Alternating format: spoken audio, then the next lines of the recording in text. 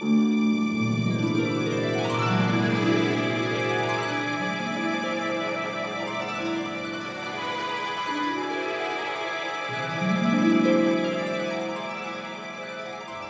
Fredrik Gertten in Malmö, Sweden. I'm the filmmaker. I'm Leilani Farha in Ottawa, Canada. I'm the advocate. So welcome to a new episode of our Pushback Talks. I'm Fredrik Gertten, the director of the film Push. And in Canada, we have my friend since 3 years back, Leilani Farha. That's me. That's you. And you're the global director of The Shift. I am. And you are the former UN Special Rapporteur on Adequate Housing. So Correct. One of the leading housing experts in the world. I guess so. Yes, you are. And welcome to our show. This title of this show is Why Are People So Angry? And in the previous show, we had a title, The Monster. Shall we just make a short one? Who is the monster? Well, the monster is big capital, private equity, institutional investors that have really invaded the housing landscape, gobbling up residential real estate everywhere in the global north and the global south. That's the monster. And what I understand also, many of us are also a part of the monster because it's also our savings, our pensions are invested into these financial products that makes our own lives more expensive and that make poor people getting kicked out of their homes. Exactly. So we are actually part of the monster ourselves. Isn't that a bit problematic? In some ways. We don't always have control over where our pension funds are being invested, though. So in that way, the monster is taking over our money. Yeah. The monster episode is already out on all the platforms where you can find pods. So go and listen to it. Anyway, so people are really angry. And we see that people are on the streets in Chile, in Lebanon, in Iraq, been in the streets of France. And Hong Kong. And right now people are in the streets all over the United States of America and in many other cities around the world. So people are really angry. And in our film that was released last year, Push the Film, we meet the amazing Professor Saskia Sassen, and she has something to say about that. Let's listen to Saskia. We're dealing with it's a very particular period. The elites feel free to violate basic laws, and then they're surprised that there is bitterness among the working classes that have lost an incredible ground. I mean, a lot of ground in our society. So it's a tough moment, and following the money brings up a lot of very substantive reasons as to why people are so angry. They don't know exactly, they don't have the knowledge, but they know that something is not right. Following the money, Leilani. What do you? So I mean, that's been it's been a part of your job to follow the money, also. Absolutely, and I think that's one of the things that isn't talked about as much with all of these protests around the world that have been ongoing for many, many months now, actually. And that is, at the root of this is this issue of money. Who has it? Who doesn't? Who's being excluded, who's being included, who are the winners, who are the losers. And there's no doubt that the money being put into housing and the money being taken out is causing a lot of this distress around the world. Absolutely. People can't afford to live in their homes. Remember when we were shooting Push and we went to many places. We were also out in Harlem in New York. And we entered into a 1,700 unit building in Harlem. And it wasn't a fancy building. It was one of these projects, basically, but it was privatized. And we met a guy called Derek. Let's listen to Derek from the film Push. The previous landlords, I think it was CNC. I think they did put information up to let us know that the complex was going to be sold. But this is before Fairfield came in. Do you know who is Fairfield? I don't know who they are. From what I'm told, Fairfield is a subsidiary of, is it Blackstone? Right, private equity firm. Yes, exactly. They want to raise each apartment, they'll rent up to like $900 each. That is By $900 each. By $900. And are you going to be able to pay that? I don't know. I mean, I can definitely say next year there's no way. And where I'm going to go, I don't have a clue. I don't know. Derek, yes. Yeah, I remember that I mean, Derek worked for a union, so he was making quite a good money. I mean, he wasn't a poor guy. Nope. I think he said he was making something like 70,000 US a year. That's a lot of money to me. Yeah. I think that's it's more than I make for sure. So it's and I also live in Sweden where the costs are not that crazy. Yeah. It was pretty moving. I remember it very well, to be honest. I've only ever been to Harlem a few times, and that was one of them. But it was pretty moving from the point of view of, here's this African-American guy living in Harlem, proud, to be living in Harlem. And when we went deeper into that conversation with him, he was saying that he was worried that he would have to leave Harlem, which had huge cultural significance to him and his family and his ancestry, obviously. And I found that really, it's an aspect of this that we don't always think about or talk about, right? That the dislocation from one's community and the rich ties we have to culture and history through community. So I found that, he was just being literally priced out of his own community. Yeah, and that's something we talk quite a lot about in Push. We see people being pushed out of communities. I mean, we are in Kensington in London, and in places where in Notting Hill, where the culture of that neighborhood is the culture that is created by the immigrants and the people there. Exactly. And now suddenly the market is gobbling in and kicking the people out who actually is the neighborhood. Yeah. It's kind of provoking. Yeah, absolutely. And of course, it's creating anger, obviously. The big financial crisis in 2008 is playing a role in this. And in the film, we meet the Nobel Prize winner, an economist, also at Columbia, Joseph Stiglitz, and he helps us to understand a few things. So let's listen to Joseph Stiglitz. Around the globe, we buy these investments on behalf of our a company like Blackstone or any of the big financial enterprises were the big winners in the crisis. They were the big winners in the housing market. They were also the big winners in the equity markets. It was as if the U.S. government, rather than helping the homeowners who were losing their homes, actually sided with the banks, encouraged foreclosures to clean up the books, gave the money to the hedge funds and private equity firms, who then bought the distressed assets to make money. So it is the way that the 2008 crisis has played an important role in increasing wealth inequality in the United States and in other countries that have been afflicted by the crisis. So wealth inequality created by the solutions of the 2008 crisis is playing a big part in why people are so angry now. Is that how we could read it? Yeah, I mean, he says it pretty clearly.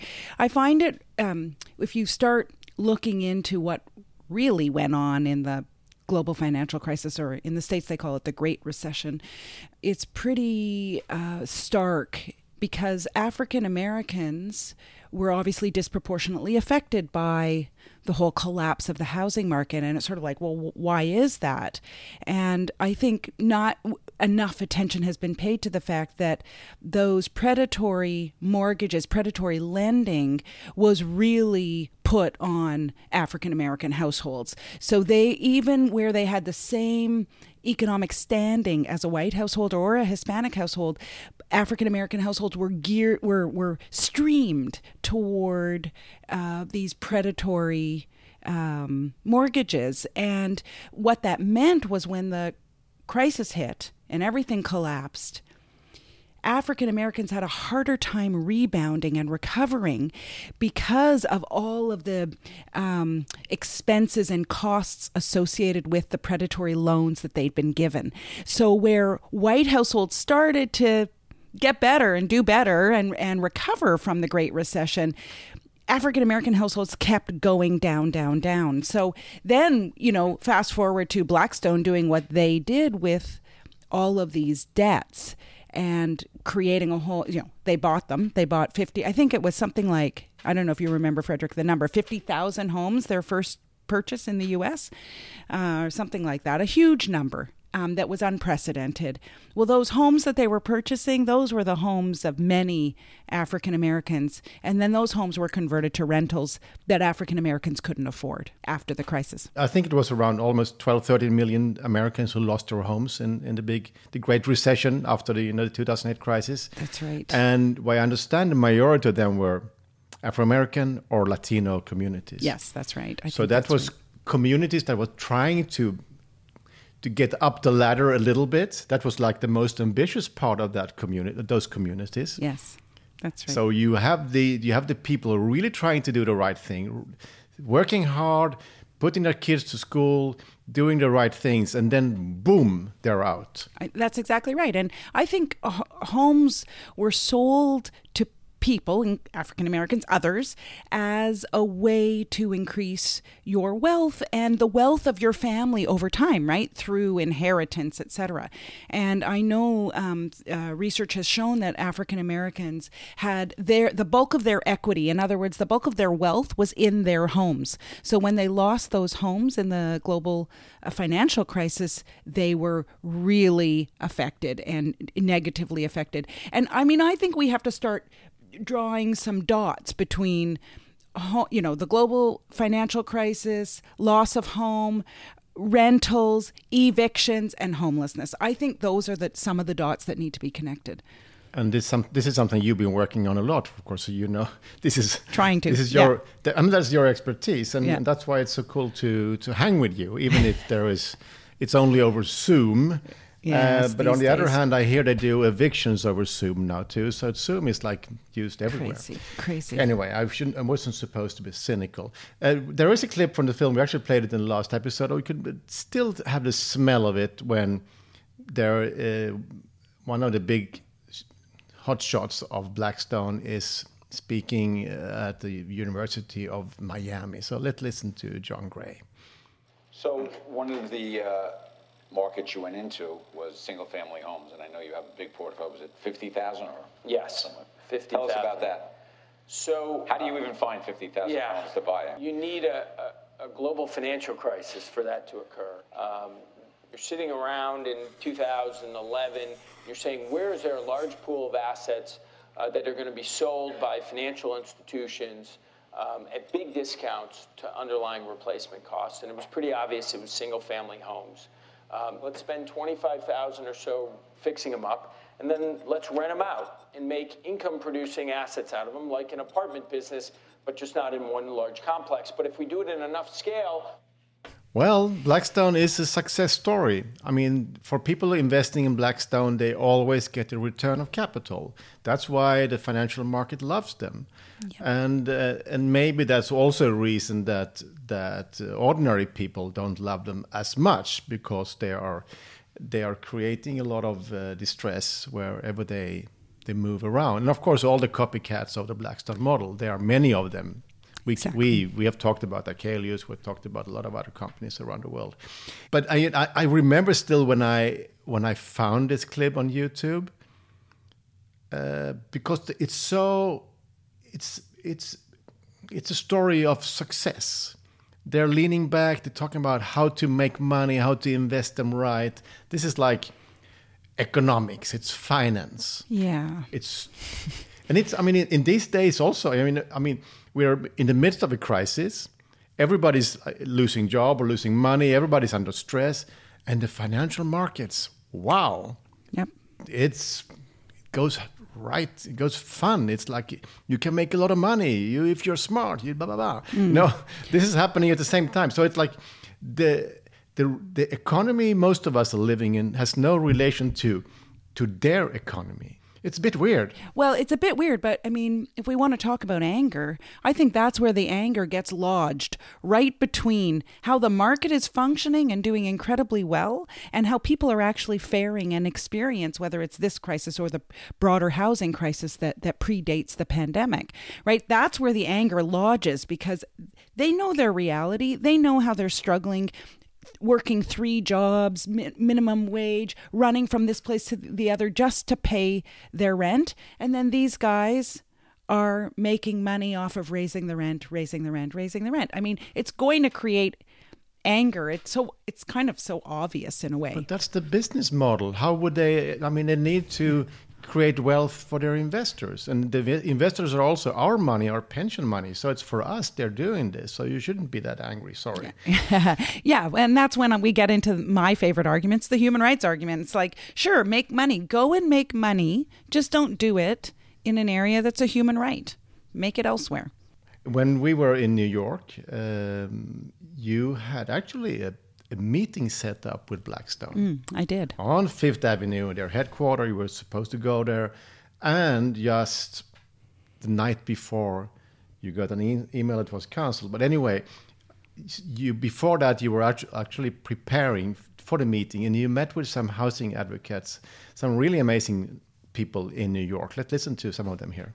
Go big picture, ask them what they think their obligation is as a corporate citizen to like the right to housing in the United States.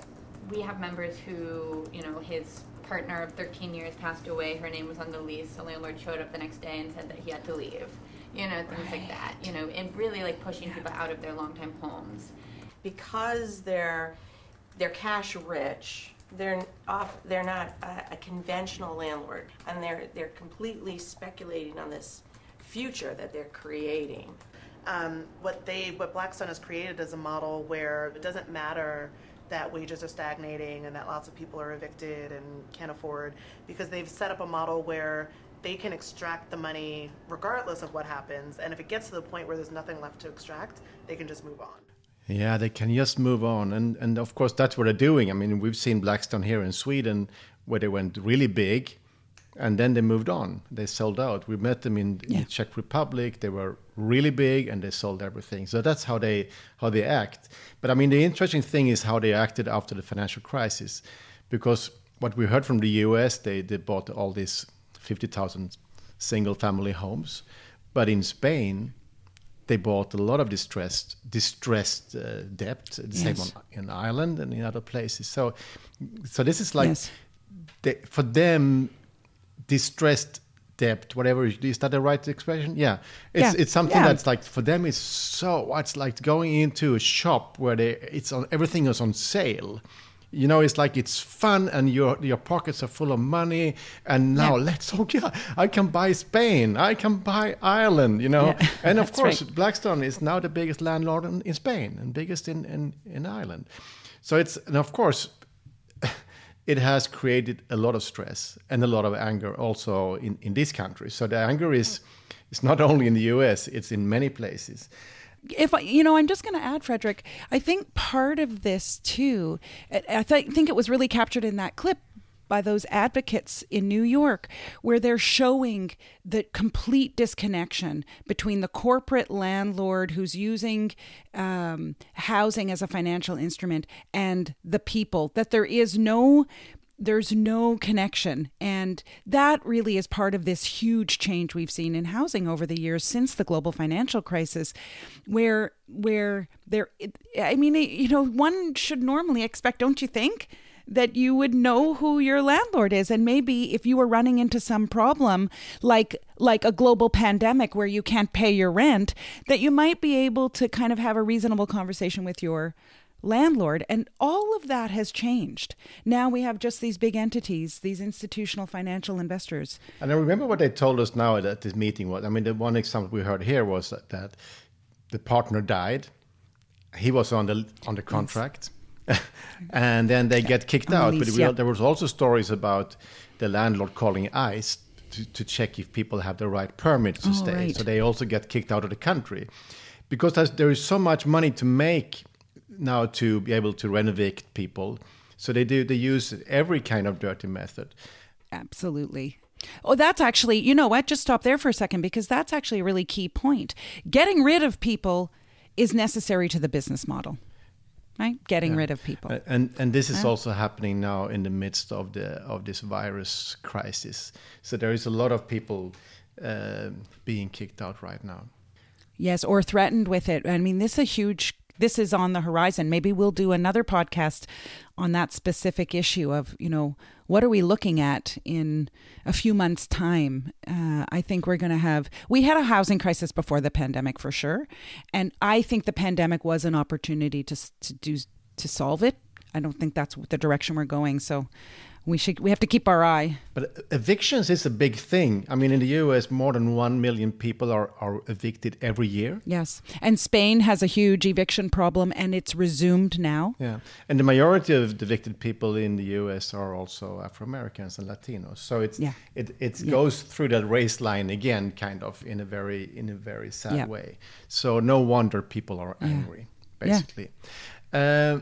I had a little news for you, because yesterday I talked to the US distributor of Push the film, the film we are talking about, and that's the reason we met.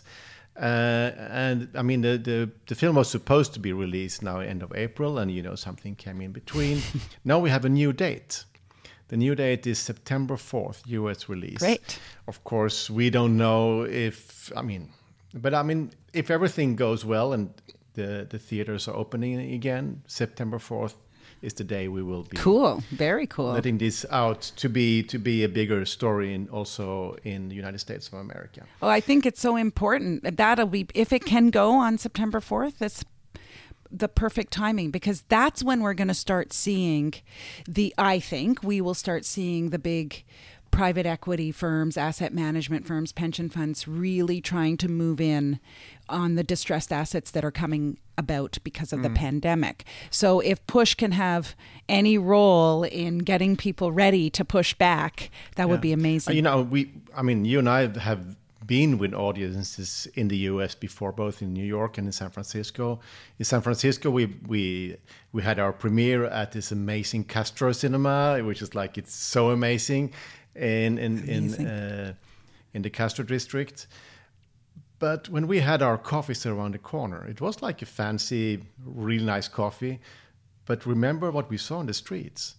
It was it was, terrible. I mean, wall to wall, people living in homelessness, people needing social supports, people needing housing, homes, etc. I mean, it was, and I had been to San Francisco before, and I'd been to the Bay Area maybe a year and a half prior to that, and it was worse when I had gone back with you for this Castro screening of Push. I mean, it was heartbreaking. We have to remember, we're in the richest country in the world, the country with the largest GDP in the world. Surely we could expect, more than what we saw. It was pretty devastating. But you remember also speaking to the we met two Ethiopian sisters at the restaurant. We were having some salad or something. Yeah. And they were really sweet, and that's a lovely thing with America. Everybody talks to everybody. Yeah. It's a lovely society in that way. Yes. But the story they told us was they were paying each of them $3,600 a month for a 2-bedroom unit. Not a very fancy house, nothing flashy. It's a lot of money. Yeah. The one. Well, and remember they said that they don't go out for dinner very often? We caught them having a small meal, and they said, we can't afford to go out very often. And they both had good jobs. One was they were both nurses, but one was a nurse in a family. Very extremely rich family, Yeah. So, those are good jobs. Those are jobs where you should be able to afford your rent and go out for the odd meal and not feel nervous about that. And remember, one of them was about to get married, and she was saying that was going to benefit her, of course, right? Because there would be 2 incomes. So I don't know where they were going to live, but still, to think that a woman might have to get married to be able to afford the rent, that's not a good thing. Because then it's really hard to get divorced. If you have bad luck and you meet somebody who beat you up, for example, which also, So it's or people get locked into bad relations, which is absolutely can be awful. And you were going to the airport.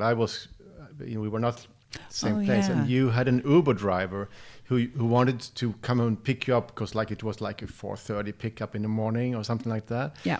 And then he offered him to sleep in the car outside your house. Yeah, because it didn't make sense for him to drive all the way back to wherever he was living, which was, of course, not in central San Francisco, because he couldn't afford to live in central San Francisco. It was several hours away. Yeah. I mean, crazy. So he slept in his car. So that's also the price that society is paying. Maybe also a reason why people are so angry. Blackstone, we mentioned them, but I mean, there's a lot of other financial actors, Goldman Sachs and so on. I actually found a place where Goldman Sachs and Blackstone acted together or in the same case. It was when Alexandra Ocasio-Cortez was now running for re-election. And she was doing really fine. So in the late part of the race, Steven Schwarzman, the CEO of Blackstone, and one of the big guys from Goldman Sachs, they put money into a candidate that was like opposing Alexandra Ocasio. So you can see these guys they don't really want opposition. They're afraid of opposition. And of course, they were not really successful because AOC won with 70% in her LA. But still, that circuit is like 50,000 votes, and they still put money into that race. And you also have a story about something called Proposition 10 in California. That was last year, was it? Or Yeah, I think it was in 2018.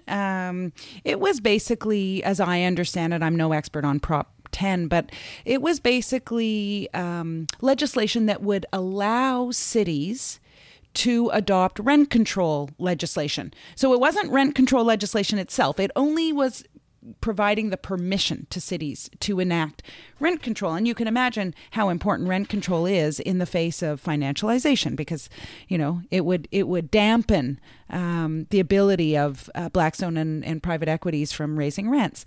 And of course, the minute they got wind of this, they poured Blackstone poured millions of dollars into the anti-Prop 10 lobby. And in some cities, they were successful. So, I mean, obviously, protecting their interests. But what I find so, worthy of comment is these are huge financial actors, but they have huge political power. And I think in Push, Saskia really talks about that. And so does Stiglitz, actually.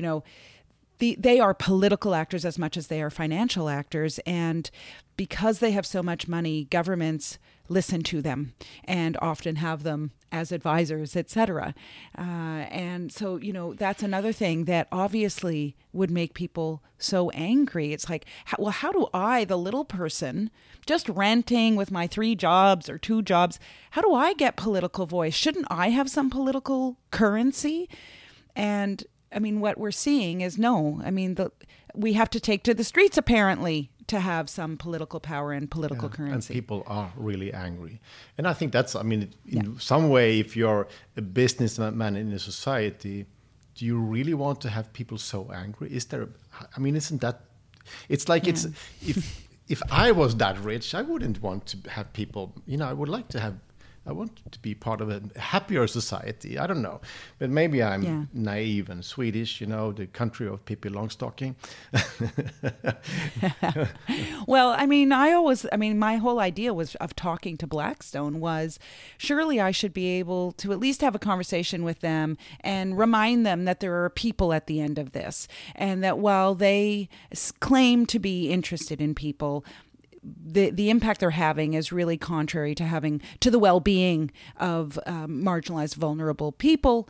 I just thought maybe a normal conversation about it might have some impact. But people always say I'm naive too. So I believe it's a good thing to be naive. Let's stay naive, for God's sake. Let's make that a hashtag. Stay naive. Stay naive. Let's go out there and marching in the streets. Stay naive. I like that. Saskia Sassen talks about the gaping hole in our society. Let's listen to Saskia here again. There must have been a time when somehow, if you want to come to the city, you had a job in the city, you could live in the city.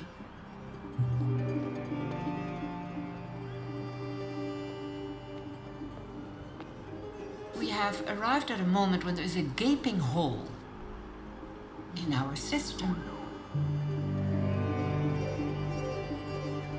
Most of our major international systems don't take the individual so seriously. No, they don't.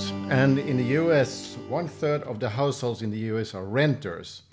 And the renters tend to have lower incomes than the homeowners. And if you don't pay the rent, you get kicked out. Yeah. And as I said before, now evictions in the COVID crisis, they start to evict people over Zoom. So Right. because they don't want, to be too close to people who could spread the disease.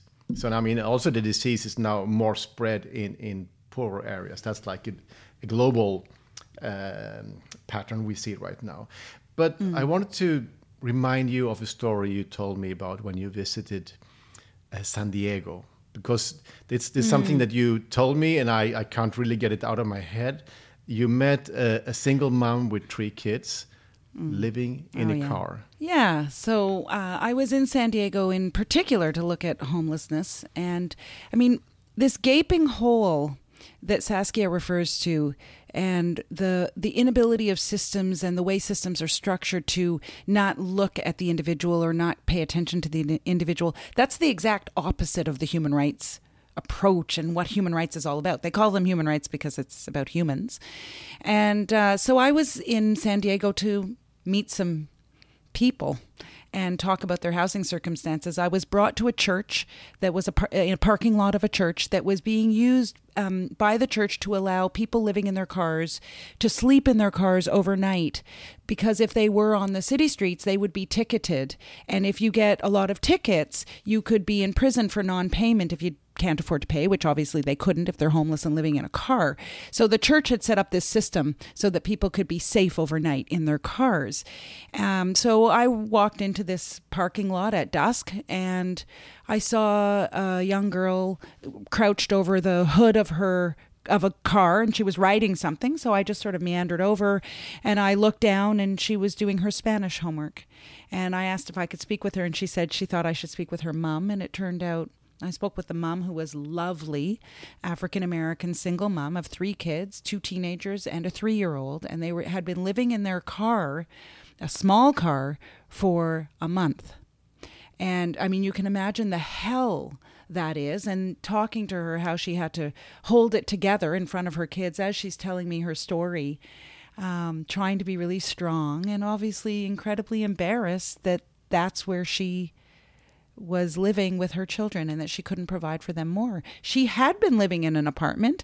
She'd been receiving some social assistance and had been working, but then that program ended and there was no safety net for her. And so when the program ended, her housing ended and she lived in a car. And so 1 million evictions up. a year in the US, the richest country in the world, they say. And now they also say that this virus crisis, this financial crisis coming with it, also will cause a huge wave of evictions in the US. Do you think that will happen? I'm deeply concerned that it will, and not just in the U.S., but definitely in the U.S. A lot of places have moratoriums on evictions, but those moratoriums will be lifted, and a lot of landlords are already gearing up and writing the notices and just like keeping them in their back pocket, the eviction notices. So I heard that evictions have started up in Spain again. It's really horrible to think of that. As I said, I think this pandemic would have been a time to prevent all of that from happening and changing our systems so that everyone would have adequate housing going forward. So people have the right to be really angry. We have the right to be really angry. And of course, that's one more hashtag that could come up, Stop Evictions Now. Stop Evictions Now. Because it's kicking people out in the streets in the midst of a virus crisis. I mean, even to kick them out in the streets anytime, it's a bit over the top. especially if it's a single mom with 3 kids. I don't really get that. It's like it's. No, and it's, I mean, everyone knows it's such an obvious violation of many human rights, period. Governments have obligations not to violate people's human rights. If you know an eviction's going to lead to homelessness, which in so many cases it will, governments have to intervene, all levels of government. They have the responsibility. You know what, Leilani? This was our second pushback talk with a filmmaker and the advocate. That's like that's how the game we're playing. Did you like it? It was great. Or you're totally steamed up. You want to keep for one more let's hour? Do another one. Okay. Let's round this one off. Okay. If you want to find out more, go to pushthefilm.com. You can also go to the website of Leilani's new organization, The Shift, maketheshift.org. You can also find both me and Leilani on Twitter, on our names, Fredrik Gerth and Leilani Farah, and talk to us and tell your friends about this podcast, because it's going out, and as we don't have any money, we need your help to get the message out. Yeah. So hasta la vista, baby. Or what do you say? No, that's what's wrong. Anyway. I'm not touching that. No, we don't go there. We don't go there. Anyway, we are angry, but we try to keep smiling anyway, because we believe in talking about issues, understanding issues, and we really like to push back. Absolutely, push back. Thanks, Fredrik.